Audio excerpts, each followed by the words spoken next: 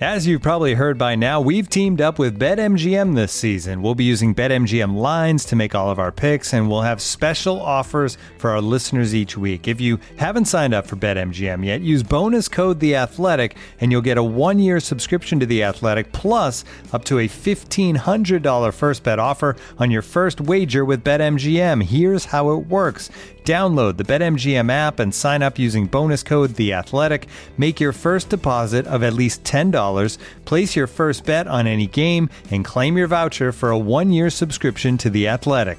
See BetMGM.com for terms. U.S. promotional offers not available in D.C., Mississippi, New York, Nevada, Ontario, or Puerto Rico. Gambling problem? Call 1-800-GAMBLER. Available in the U.S. Call 877-8-HOPE-NY or text HOPE-NY 467-369 in New York. Call 1-800-NEXT-STEP in Arizona. 1-800-327-5050 in Massachusetts. 1-800-BETS-OFF in Iowa. 1-800-270-7117 for confidential help in Michigan. 1-800-981-0023 in Puerto Rico. First bet offer for new customers only in partnership with Kansas Crossing Casino and Hotel. Don't forget, if you haven't signed up for BetMGM yet, use bonus code The Athletic, and you'll get a 1-year subscription to The Athletic, plus up to a $1,500 first bet offer on your first wager.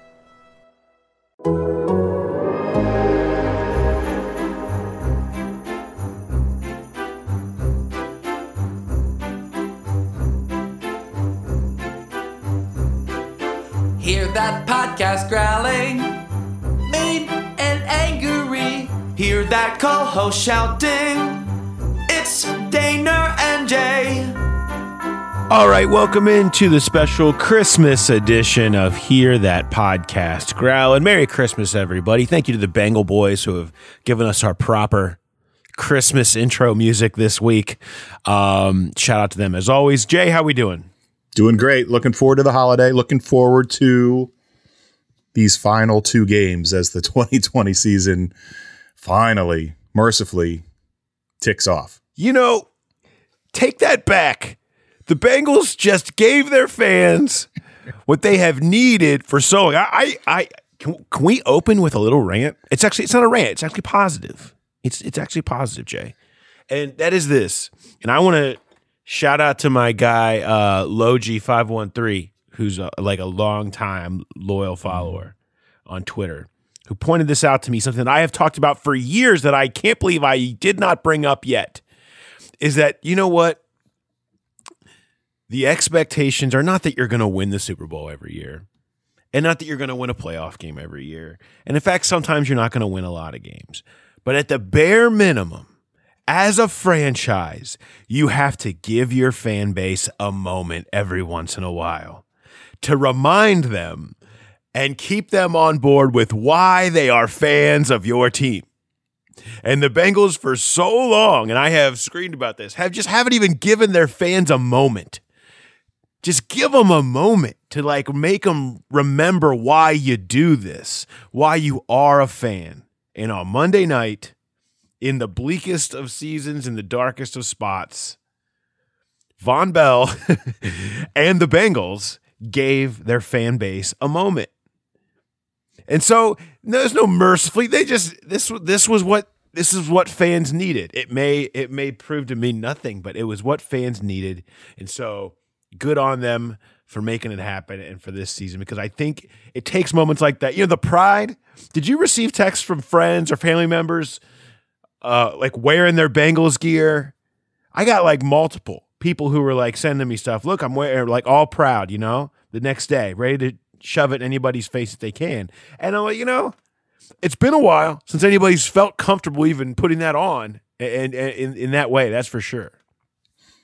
I didn't get those kind of texts. I had a ton of texts that I just didn't see because they came in toward the end of the game and we're busy and then we're doing the podcast and writing. And so when I got home around 4:30 a.m., I was scrolling through them all, and I thought about replying to people, but I didn't want to ding their phones and wake them up at 4:30 in the morning. But I was curious about that. How many fans would not wear the gear, but would talk smack? It's been so long since they've beaten the Steelers, and it could be 11 more after this one. Do you go out on that ledge and start talking a little smack, or I wonder how fans I think approach so. that. Again, you've got to take every chance you can get. And it's just, they've just waited so long to beat the Steelers and to do it when they really needed it and kick them while they're down and intimidate them and have the Von Bell hit, which shout out Josh Snead, already a shirt at Cincy Shirts if you want one.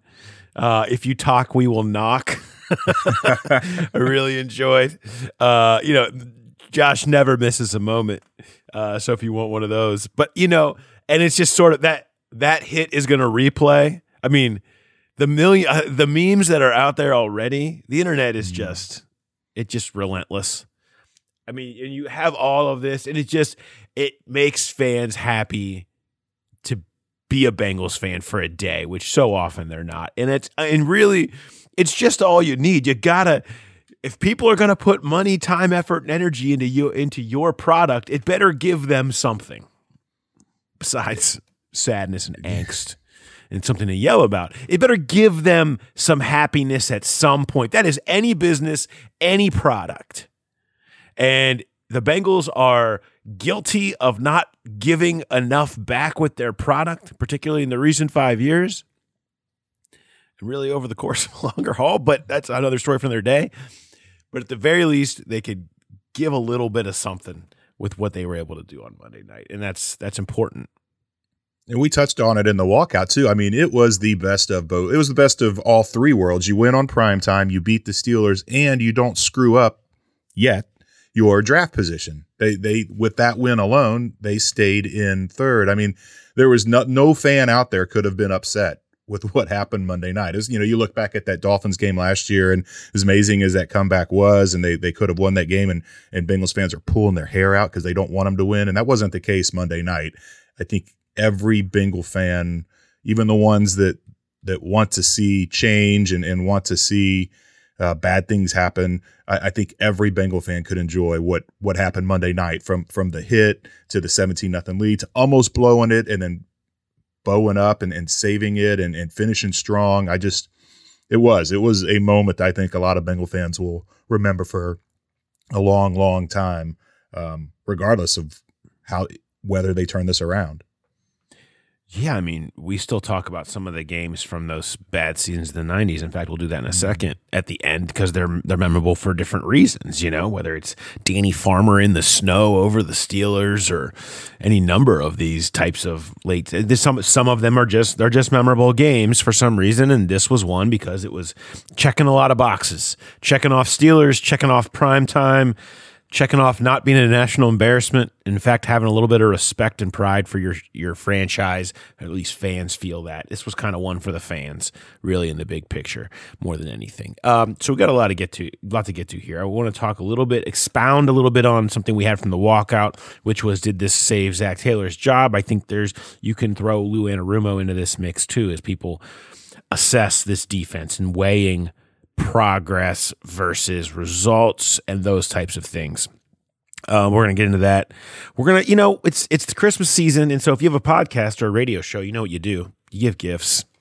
We're going to play into it. We'll play along. So we've got some gifts, some Bengals related gifts.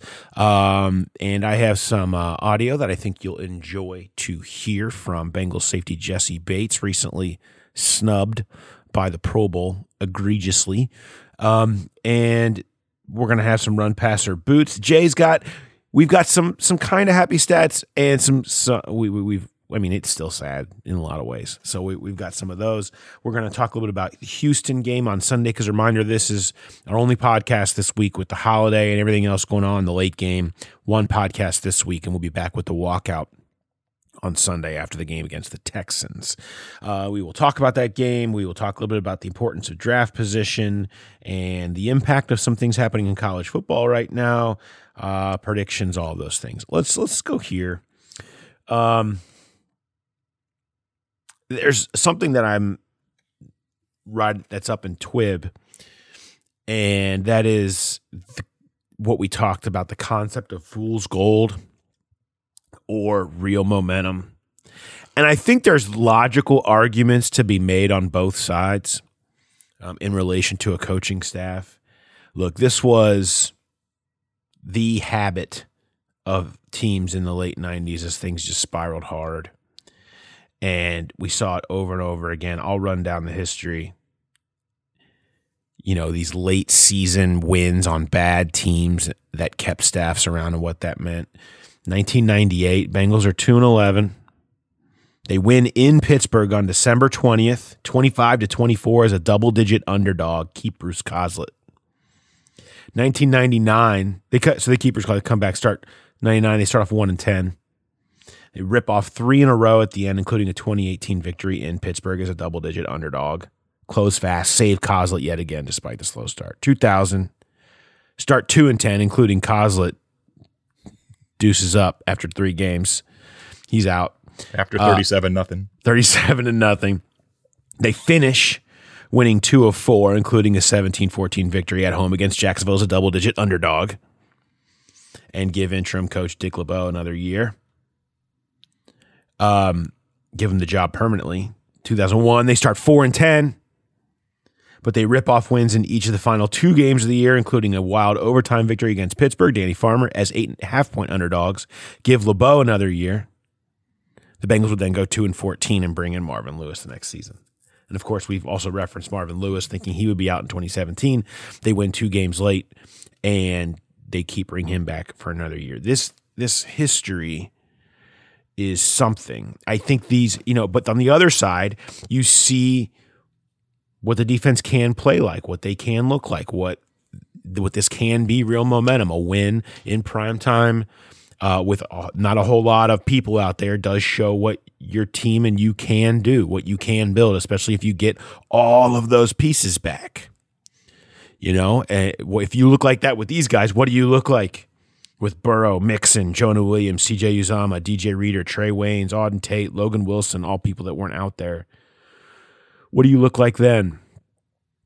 And I think both sides of those, I could listen to and believe in both sides of those. Which side do you fall on, Jay, that you believe more? It's tough. I don't know. There is definite progress right now, but it's like you look at who they've faced. I mean, Alex Smith making his first start in forever. Daniel Jones goes down, and then they're playing a backup quarterback in Colt McCoy. You got Andy Dalton, who's a backup. You got Big Ben, who doesn't look like himself at all. I mean, as impressive as the defense has been in this, post-bye situation, how much of it is fool's gold? How much of it is due to the fact that they're just the way they've had to change everything because with Burrow out, the offense is different. The defense has to play a little different. I don't know. I don't know, regardless of whether he's deserving or not. I don't know that you can sell keeping Lou and Zach for next year. It feels like they have to make some sort of change. Now, maybe if week 16 and week 17 they go out and they totally shut down Deshaun Watson and the Texans and Lamar Jackson and the Ravens, then you say, maybe something is building, maybe something is rolling here. But it feels like they need to make a change. And maybe that's not ideal to switch schemes yet again, but it just, I'm not as impressive as the turnaround has been despite the injuries. I'm still not sold on, let's just keep the band together and roll it into 2021. Yeah, I don't think so. I mean, I just think at some point you have to just look at the overall. You can't get obsessed with progress. Progress is fine, right? I bought progress last year.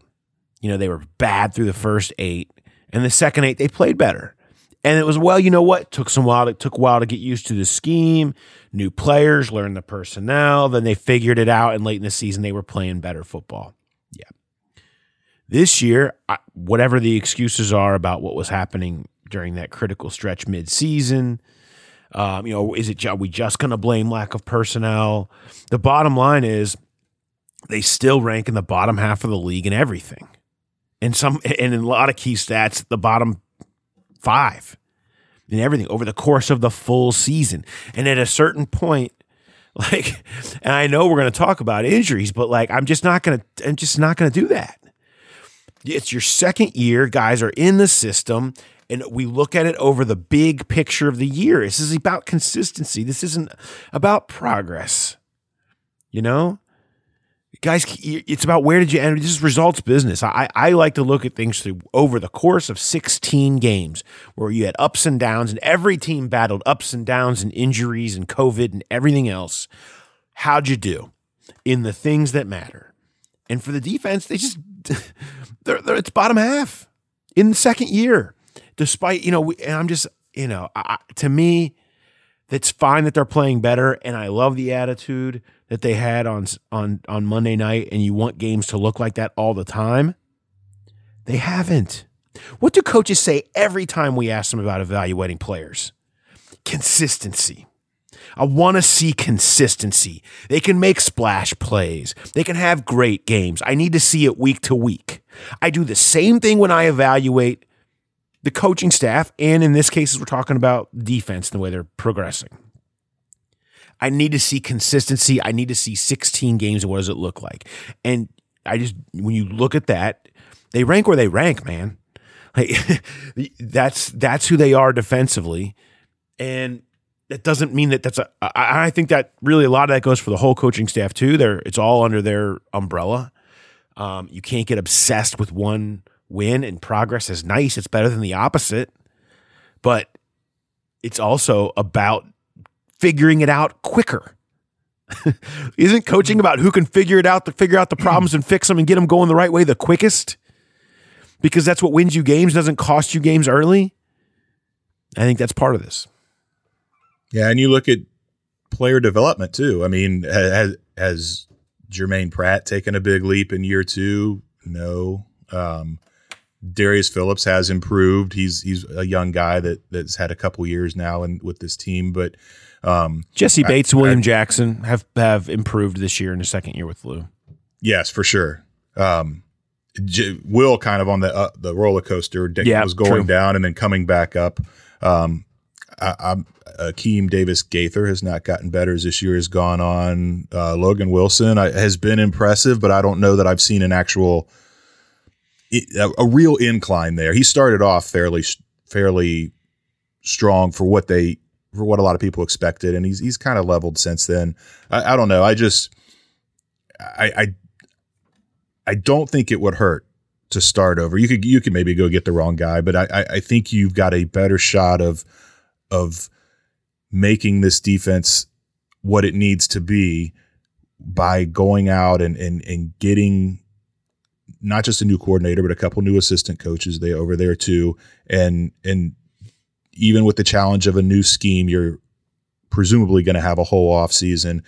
I just think it's too much of rolling the dice. I'm not saying that this staff can't eventually figure it out and get it done, but there's no guarantee of that. And it just feels like this is where they need to take a chance, take a blind flyer, go get a veteran, a guy that's got some skins on the wall to take over this defense. And we've said it. They don't have to be top 10 defense. Just be average with what you figure this offense can be with Joe Burrow and all the pieces they have. I think it's going to be interesting to see. I know Zach thinks a lot of Lou, but I'm not sure you can let that relationship get in the way. I think that they've got to move on. Yeah, to me that hasn't changed, and I don't think it changes with Monday. I always go back to the big picture, and I think that's got to be part of it. You just can't get enamored with progress as much as that is important. Again, it's better than the other way, but you can't get enamored with one game of progress. You still have to look at the big picture, and the big picture just isn't good. It just isn't good enough, and you got to have some kind of change. Let's not forget, 5-24-1. And before we move on, let's take a quick break.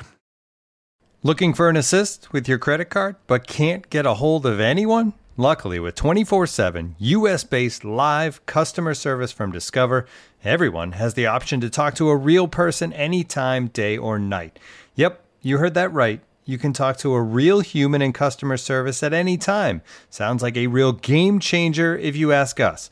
Make the right call and get the service you deserve with Discover. Limitations apply. See terms at discover.com/creditcard. And now, two pigeons bemoaning the fact you can stream DirecTV satellite-free. DirecTV gives you access to apps like Netflix and live sports right next to each other. I don't get it. Let me put it in pigeon terms. It's like that one amazing dumpster with the old fruits and cardboard all in one place. How am I supposed to keep up with illustrative metaphors when you are making me so hungry? Get live TV and streaming apps together without a satellite. Visit DirecTV.com. Requires high-speed internet-connected Gemini device and separate paid subscription to watch Netflix on DirecTV. Terms and restrictions apply.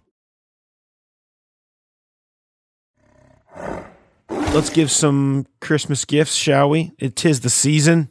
We're the giving sort around here. We have much appreciation. Merry Christmas to all of our listeners, subscribers. If you're sitting here and you're listening to this, it's Christmas Eve day, and you are like, I have like 5 people on my list that I have not given a gift to. We are here for you. You love this podcast, so you know the good work that happens at The Athletic.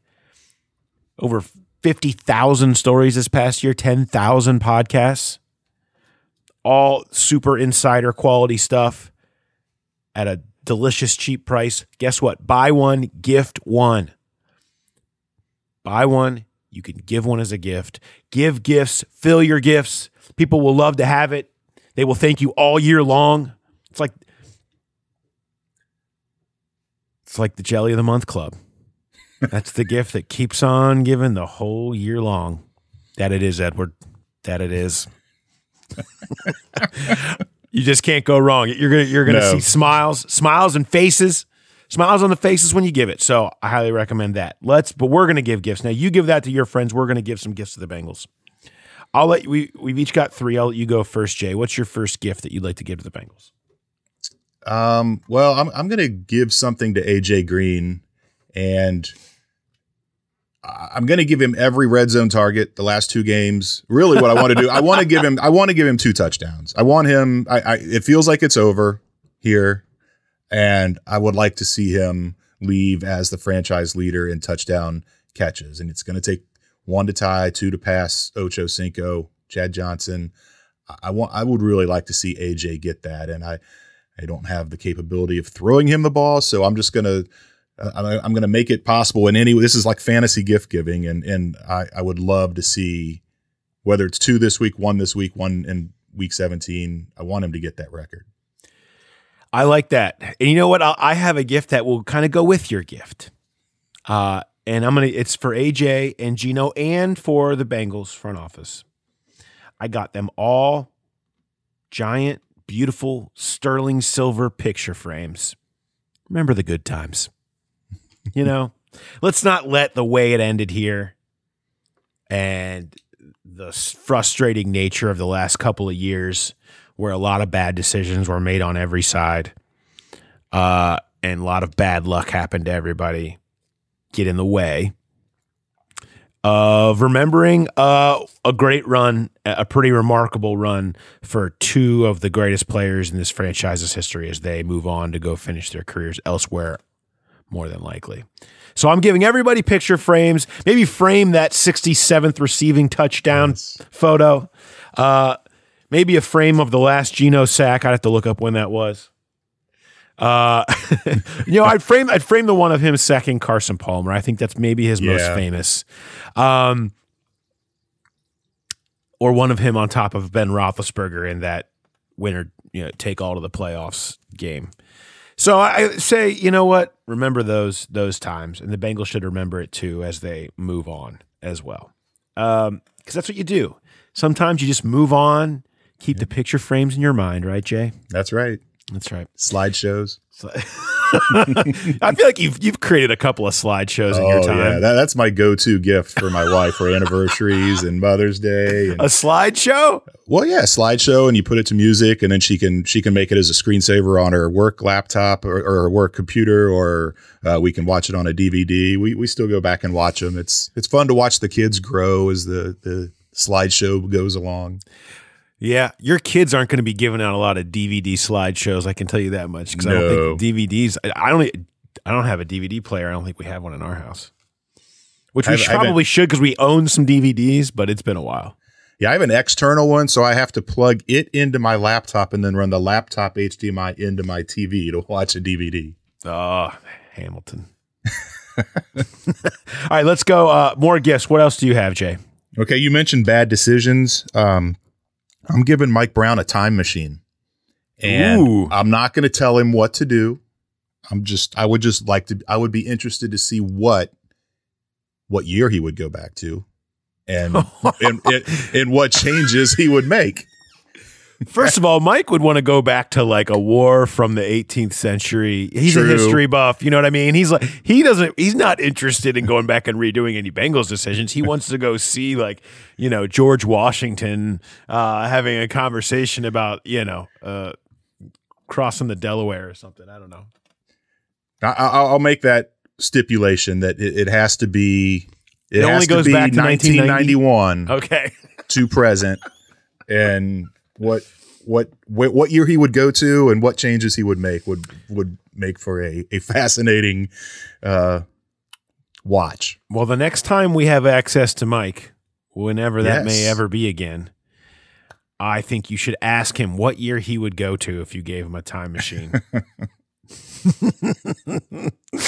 Oh man, I actually would really love to hear that answer. Yeah, I would too. I think he would give you a thoughtful response. I think he would. All right, I have a gift for Joe Burrow. It's a big box. It's a really big box. This is the biggest box I've ever had to wrap. It took 2 whole rolls of wrapping paper. Inside of it is Penny Sewell and Joe Thuney. It's a big box, okay? Merry Christmas to you, Joe Burrow. Here's some real protection in front of you. You deserve it. You earned it. And maybe for better things in the year to come for you. Fairly self-explanatory gift that the Bengals would get the draft pick that they want and actually invest in having a real line. Maybe. I just have this vision of Joe like a little kid opening that, and then Panay and Joe Thuney jumping out like puppies and jumping all over him, and Joe Burrow giggling. And, oh. Yeah, easy on my knee. All right, what's your third gift? Okay, this is for everybody.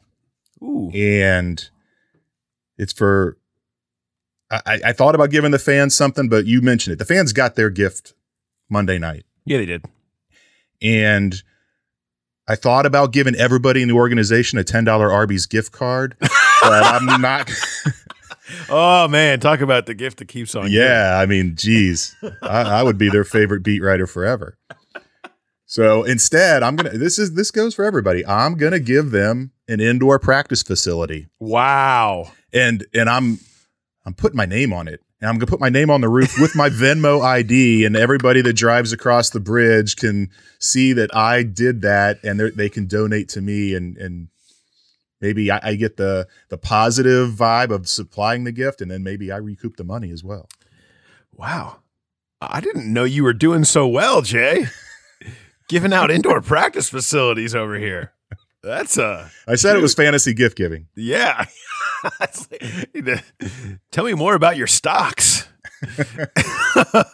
All right. My last gift is to Jesse Bates. It is an All-Pro nod. And hold on. That's not the only thing. Actually, it's one of those gifts that like is interactive and it shows up. All right. Okay. Yep. Back it up. Beep, beep, beep. That's the Brinks truck. Yep. It's coming down to it's just gonna pile the money on your driveway and put a bow on top. Here's your $15 million per year contract market topper that you're gonna get this offseason from the Bengals. I had a chance to talk to Jesse about that, and it was a great interview. I really appreciated him giving me the time, and we talked at length. And one of the topics was the idea of sticking around here. And he was more excited about and open about wanting to be here long term and the plans associated with that than I thought he would be. And so I'm going to bring you some of this audio. Here's audio of me talking to Jesse Bates and Jesse discussing the idea of being here long term, what that means, what that looks like, and the importance of it to him. I mean, you're kind of becoming like a household name now. Is that are you comfortable with that? Do you feel like that's the thing that's happening? Yeah, I think that kind of comes with as you continue to go into years of experience and stuff like that. People supporting the same person. They not only figure out that I'm pretty good at football, but I'm actually a good person too. I'm going to be a good person for this community moving forward. So, as long as the Bengals and I have an agreement on everything, I would love to stay here. That's what I was going to ask you that because no secret, you're extension eligible after this year, and I remember I was reading about. You came out early and liked being a second round pick because you were thinking about when you could get to the second contract, and you're a businessman on the side. Obviously that's very much part of you. How much do you start to think about that now as it comes a little bit closer? And how what is your interest in trying to stay in Cincinnati long term? Yeah, I'm sure those questions are going to come up a lot right after the season because I'm having success. I'm only 23 years old, so there's a lot of positives that I think that's in my game. But who knows? What the Bengals think. You just never know, and that's the part of this business. So I try to just go out there and control as much as I can as far as on the field, off the field, making sure my family is taken care of, and just small stuff, living right. Just working hard, just the principles that my mom raised me off of. You just try to do that, and you let God, figure that other stuff out. And then also, I feel like I've surrounded myself with, great people that represent me. So, my answer to all those questions this offseason will probably be, hey, I'm just going to work hard and, continue to do what I have to do. But I want to go hire one of the best agents in the game. And I have a great management team behind me that, we're going to come up with a strategy and, hopefully that works on both sides of it. So we'll see. All right, so there's Jesse Bates on that topic. This is going to be the last of his, I'm not going to call them poor Christmases. I'm not saying it that way. This is going to be the last of his non-rich Christmases. Rest of his life. By this time next year, he will be a very, very, very rich man. And he has earned it. The Pro Bowl is so dumb. It's voted poorly. The game is silly. There won't even be a game this year. I feel bad for people that do have real contract bonuses attached to them because it is not a reflection of what you actually earned. It is. I think there's some of that. It's always 1 or 2 years late. And you always stick around 1 or 2 years too long due to the popularity, just the lack of attention people pay to it. The better things to look at, PFWA All-Pros, AP All-Pros, PFF Pro Bowl team, which Jesse is on, obviously is the number one safety by a long shot. He deserves it. The idea of not even being in the top 3, I went and listed. You look at, and now granted, PFF grades, take them for what you will. Like, there is a lot of, there's some subjectivity, there's some difference of opinion on things. It's not exact. It's a guideline, and they are a good guideline to have. Reputable guideline. Every team subscribes to it. Keep that in mind. And you have a guy who is number one safety, and the 3 people voted to the Pro Bowl ahead of him were 4, 8, and 39 in the AFC. That's an overall. Tyrann Mathieu, 39. Now, it's a reputation pick. He is who he is. He's a honey badger. He's a playmaker. He does a lot of different things. He's been great. He is a great player. These guys are great players. Minkah Fitzpatrick, great player. Justin Simmons, great player. Justin Simmons last year, second team All-Pro, no Pro Bowl. Very similar to, because he broke out last year. Very similar to me. That's so he gets the respect the next year, right? And it comes with the contract typically.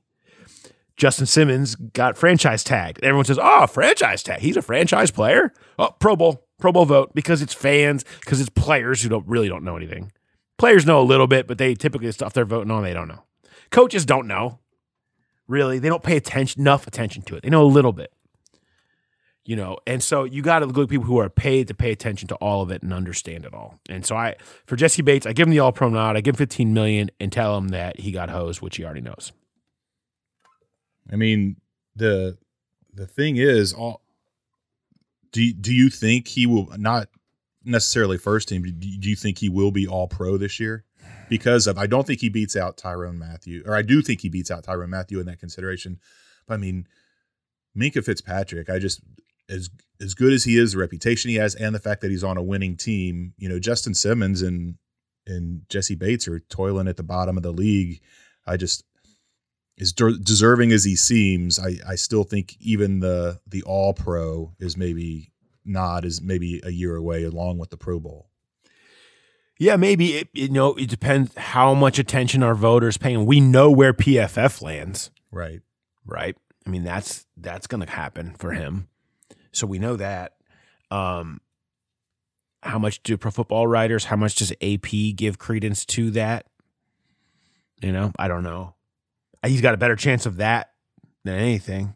Yeah, I mean, it's not everybody can see everything. That's the beauty. That's really the beauty of PFF, is that even though it's a guideline, even though it's inexact, they're looking at every single person and putting them all on the same scale no matter what. And that's why I like, in these situations, you have to pay attention to them, because they're the only ones really doing that. No voter, no anybody else is able to really do that the right way and give proper respect and credit where it's deserved. And even then, you have some fluctuation, because I would assume, I don't know the inner workings of PFF, but I mean, 16 games every week. Do you think it's one guy watching, or 16 different guys watching one game? Is it one guy watching two games? I mean, you're still. They have a team of graders that basically go through. I don't think it's like grading the same team every week. No, I mean, I think you have a team that goes in there. So I mean, we could have them on in the offseason. Maybe we'll have them on and talk a little bit about their grading system a little bit more, as people have a better understanding of it. But I do trust it. I think coaches trust it to a certain extent. I mean, you hear all the time coaches talking about that, and people inside the building talking about how they look at it. So it's very real. And I do think the raw stats more valuable than the grades, but again, guidelines. And I think it helps you. All right, let's stop here for a second and hear from a sponsor.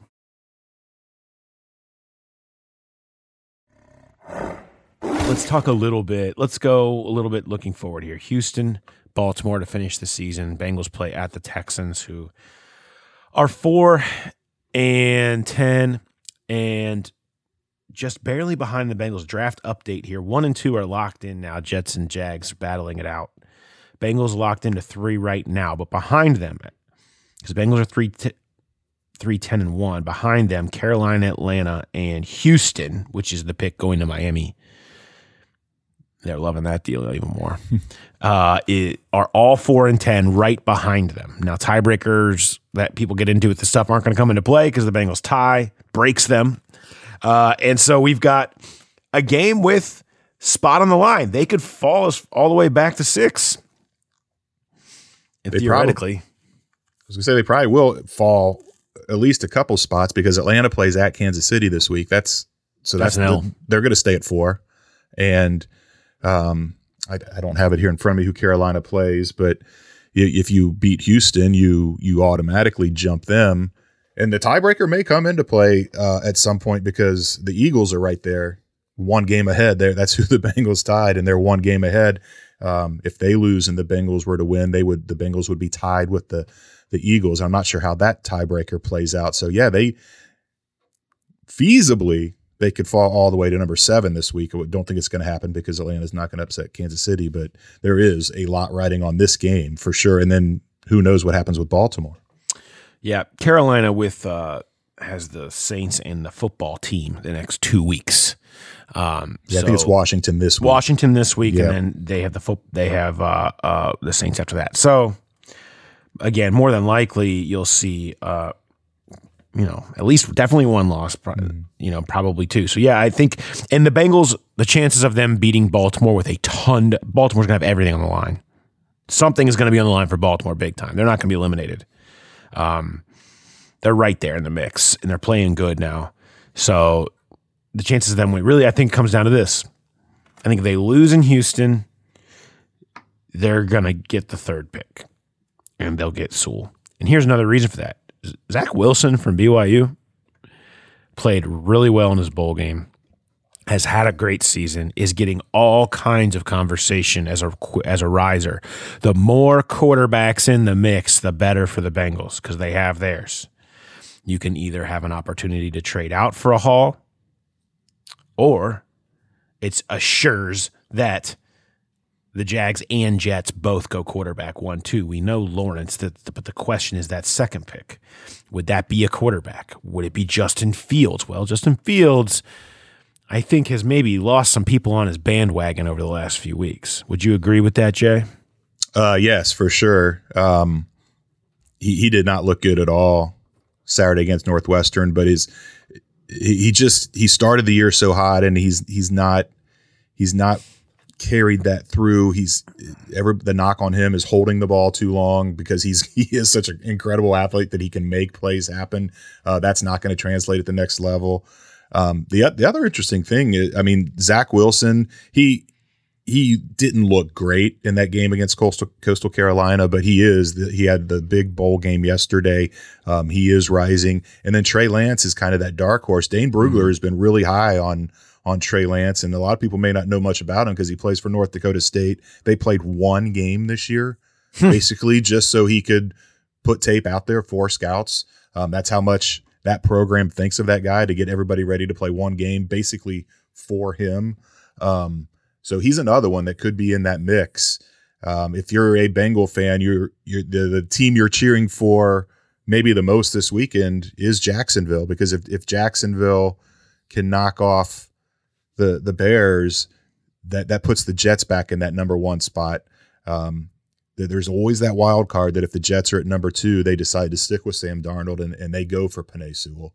But I think if we see it go the other way, where the Jets are number 1, they're taking Trevor Lawrence, and the Jags are taking a quarterback, and then the Bengals, if they stay at 3, can have Penei Sewell. There's a lot of time between now and then for all this stuff to play out, and we're speculating now. It's easier to talk about it once it's set. But I will say this. I mean, if the Jets decide to stay with Sam Darnold, they're going to be getting calls. Mm-hmm. And, about teams, and quarterback needy teams do crazy things with draft capital. And, so I think, and if Sewell goes, the Bengals will be getting calls, and that's a good thing. Either way, being at 3 is big because you either get the tackle, you get this kid, or you go back and you add a bunch of picks and get a guy that maybe somebody else. I mean, Daniel Jeremiah has Slater from Northwestern as the number 1 tackle for right now. We'll see what that looks like as it goes on, but I mean, there's going to be questions about a guy who didn't play all year and Sewell who opted out. So you could make a good argument for moving back, and certainly this team has lots of holes to fill. The idea of getting multiple picks, adding a 2 and a 4 or something like that in a future, just to move back a little bit and maybe still get Jamar Chase or something like that, certainly something you could get behind. So a lot on the line on the losing side of things for the Bengals on Sunday. Otherwise, Miami moves up in front of them, whoever else does, and you're sitting a little bit further back, and it certainly isn't as spicy as it can be. Speaking of what will happen this weekend, we've got a little bit of stats on that. Jay and I both did slightly different forms of research that came away with the same thesis. And they were about what happens to these teams that pull off big upsets. What happens the next week? Is there a letdown factor, right? So I looked at all of these teams, ended up being the last 16 teams, to pull off a double-digit underdog upset in December. So this late season, out of nowhere win. What happens the next week? Is there a letdown? Is there momentum from the big win? Is it hard to get that energy back up again? The next week, the last 16 teams to pull off a double-digit underdog upset victory in December, they went 2-14. They were 5-9-1 against the spread.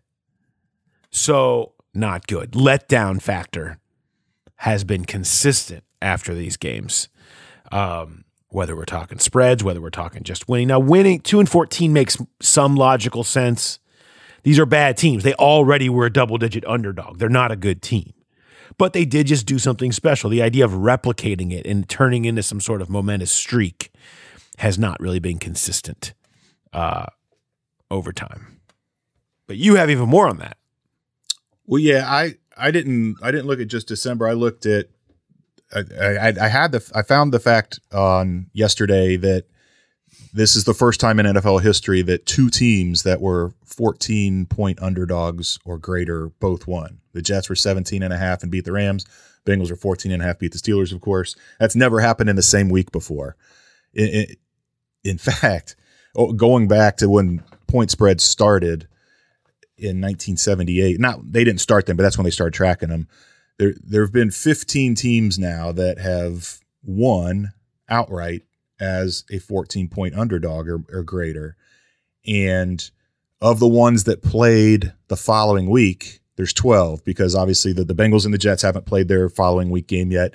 Last year, the Dolphins pulled it off in week 17 against the Patriots, and there was no game after that. So there's 12 teams that have done this in the past, and only 2 have turned around and won the following week. One was in 92, a Colts team that beat a 2-10 Patriots team. They were only 1.5-point underdogs that following week, so that wasn't a huge upset.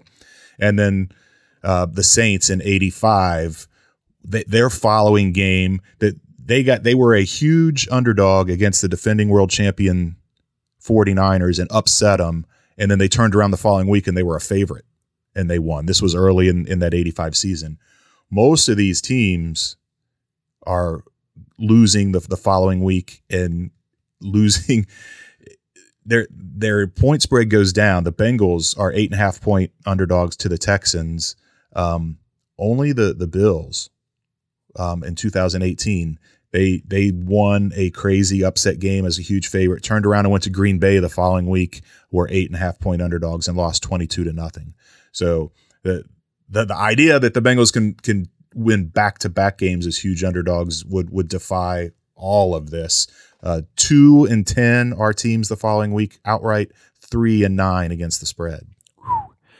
That's a lot. So basically, the moral of the story is get your parlays out against the Bengals and Jets for this weekend. Get them out, get them together, double up, and bet the trend. As Jay knows, you never bet against the trend. All right. Let's get into talking about Sunday's game. And that means, look, here's the thing. The Texans aren't great. They have Deshaun Watson, and he's playing great. It's like they have Watson and nothing else. Their defense is terrible. All their receivers are out. Well, they're playing guys that have hardly played before, but they're because they got Watson, they're putting up numbers. They're still scoring, finding ways to lose pretty consistently. But look, they give up a lot of points. Deshaun gets them a lot of points as a playmaker. And so can the Bengals defense contain him? Can they find a way to keep it going and kind of slow him a little bit? It's weakness on weakness. It's strength versus weakness on both sides a little bit. So I'm kind of curious to see how many points the Bengals can actually pull out against a bad Texans defense.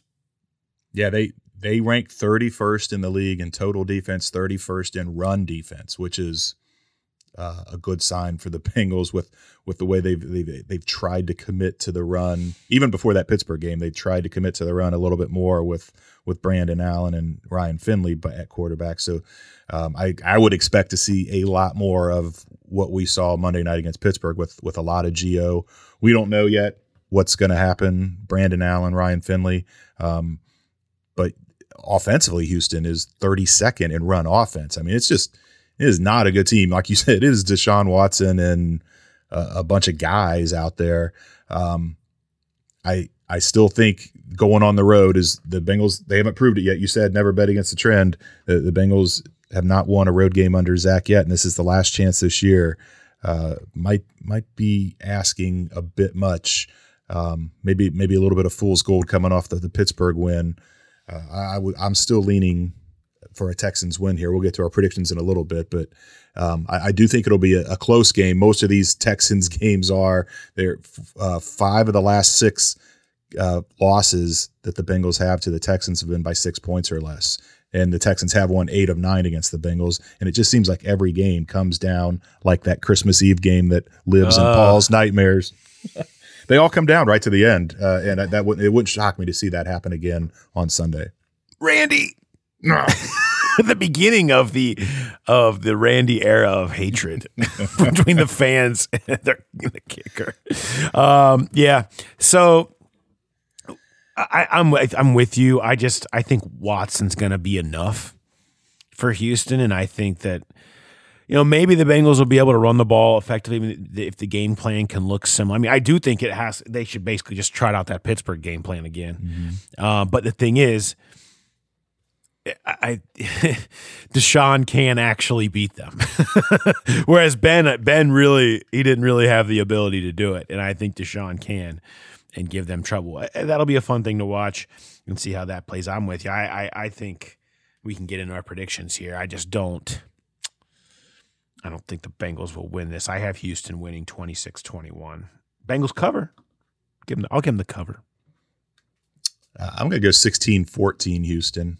I think it's going to be another low, grinded out game. And yeah, Deshaun Watson. Yeah, his first. Some fans may remember, may not. His first NFL start was against the Bengals. Thursday night football. Yep, ripped off a 50-yard touchdown run in that game. That's the only time the Bengals have faced Deshaun Watson that he was out. That game, the Randy game. I can't remember. He was hurt. I think that was TJ Yates come back? Yeah, him or Tom Savage. I can't remember. It was one of them. They have played so many backup. They have lost to so many backup Texans quarterbacks over the years, and sometimes in massive spots. Playoff games. That it's hard to fathom. Okay. Bengals growler bet time. Okay. So last week, nobody even had the 2 sacks, much less 2 and the 11 yards that was necessary. So not even so close this week. So we're going to kind of go back into that genre again. And that is, I need both of these, but they're both at very attainable numbers. Jay and I were both a little bit on different sides of the map on where we land on total points, but I'm going to say I need total combined points for the 2 teams, so your total number, and number of Bengals touchdowns. Total points scored by the 2 teams and Bengals touchdowns. You have to get both numbers correct. Reminder, send your single submission to me via email, pdaner@theathletic.com. That's PDEHNER @theathletic.com. Or hit us up on Twitter as long as you use hashtag BengalsGrowlerBet. Hashtag BengalsGrowlerBet on Twitter or via email. Make sure on the email you put Growler in the subject header. That's how I search it through emails. I get too many emails. ESPN sending me Muppets emails. It's like there's just a lot in there. So make sure you have Growler in the subject header so I can search that. All right. What do you got, Jay? What do you think? I'm going to stick with what I said there, 16-14. So they score 14 points, and they get those via 2 touchdowns. No field goals for Austin Seibert, or if they go back to Randy Bullock to face his former team and his former nightmare. I don't think they're going to do that. I think they're going to stick with Seibert. But yeah, 14 points, 2 touchdowns. So I guess I have 47 points, and I could say. Total points. Total points combined, so, both teams. Okay, so but it's just Bengals touchdowns. So I'll say 30 points. Yes. And 2 Bengals touchdowns. 30 points and 2 Bengals touchdowns. I have 47 points. And I could go 7 Bengals field goals to get to 21, but I'll just say 3 touchdowns, I guess. So somehow. So 47 and 3 are my submissions for the Bengals growler bet today. All right, run, pass, or boot. Jay, you've got one, and then we have a Christmas one too. So run, pass, or boot. What do you got? Bengals run, pass, or boot? Yes. What will be greater over the final two games? Will it be Bengals points scored in the third quarter? And a quick reminder that they have not scored in the third quarter in 7 straight games, and they've not scored a touchdown in the third quarter in 10 straight games. So Bengals points scored in the third quarter, their draft position, currently 3, or defensive turnovers. They had 3 Monday night for the first time all year. So which of those numbers will be greater over the final 2 games? Well, the draft spot is at the end of it. Yes. I'm gonna run with points. It takes 1 touchdown in 2. I mean, I know it hasn't happened. I know it's absurd. Lucking into a touchdown in the third quarter feels like it's just something that's gonna happen. So I'm gonna say points in the third quarter as a run. I'm gonna pass on defensive turnovers. I think they're getting enough at this point, and I think they'll get some. I'll say that. In draft position, I think will be 3. So I think they'll end up with 4 turnovers in the last 2 games, which maybe is a little risky. But I'm saying so. Yeah, that's my direction I'm going. What do you got? Yeah, I'm with you on running with the points in the third quarter, even if they don't score a touchdown. I mean, just 2 field goals is 6. And the draft spot you don't think is going to go higher than that. Defensive turnovers definitely not going higher than that. So I will run with points scored in the third quarter. I'm going to pass on draft spot, and I'll boot defensive turnovers. Deshaun, Lamar, I don't know that they're going to be picking those guys off. It was a fluky Monday night, 2 fumble recoveries in 1 game. They only had 3 all year, and they got 2 in 1 game. So as good as the defense is playing, I still don't see the turnovers happening. I'll run with points, pass on the draft spot, and boot turnovers. I like it. Okay. Well, let's wrap it up with a little Christmas cheer. A final run, pass, or boot for the Christmas folks out there. What do you do here? Run, pass, or boot? A real tree that you cut yourself? A real tree but pre-cut style? Or artificial tree, Jay? Run, pass, or boot? We've only done the real tree cut thing once, and I don't even remember it. I was so young. It just sounds awful. I don't want to. I don't want to go out in the cold. I want to cut my own tree. I'm booting that right off the bat. We do artificial every year. As tough as it is to get that thing out of the loft in the garage, and as heavy as it is, and as much hassle as it is, it's still less burdensome than going out and picking out a tree. I just hate walking around in the cold, and all the trees look alike to me, but everybody else in the family has to think that there's little differences. We did that for years. The last 10 years, we've probably done the artificial. So I'm going to run with artificial, pass on the pre-cut, and boot the hell out of cut down my own tree. Wow. Okay. All right. Well, I'm going to, first off, I'm going to run with artificial. I mean, it's great. You can have them pre-lit. Like, there's no mess. They're really, the way they make them now, they're not heavy. I mean, the new ones especially, it's fairly easy to deal with. Just the no hassle, no muss, no fuss of the artificial tree. You know you can make them look good. You know you got a good one. I'm all about it. I am going to pass on cut it yourself. Because here's my reasoning. If I'm going to go and I'm going to bring the stupid needles into my house and have to water them and do all the other junk that comes along with the maintenance and all the crap, sap on the hands, all this stuff. If I'm going to go through all of that, there's the one thing that does come from that is the experience of going out in the field, cutting her down or getting the one that's already balled up and burlap so you can plant it afterwards, be a real outdoorsman. The Christmas experience. If I'm going to do that, which I'm not, but if I'm at least going to get the story and the experience out of it rather than the sad walk to the mall parking lot or whatever to like pick up my tree that's sitting there, or Lowe's. It's like, oh yeah, really got the Christmas spirit going to Lowe's and having them wrap up my tree for me. You know, if you're gonna do that, then at least you might as well turn it into a big thing.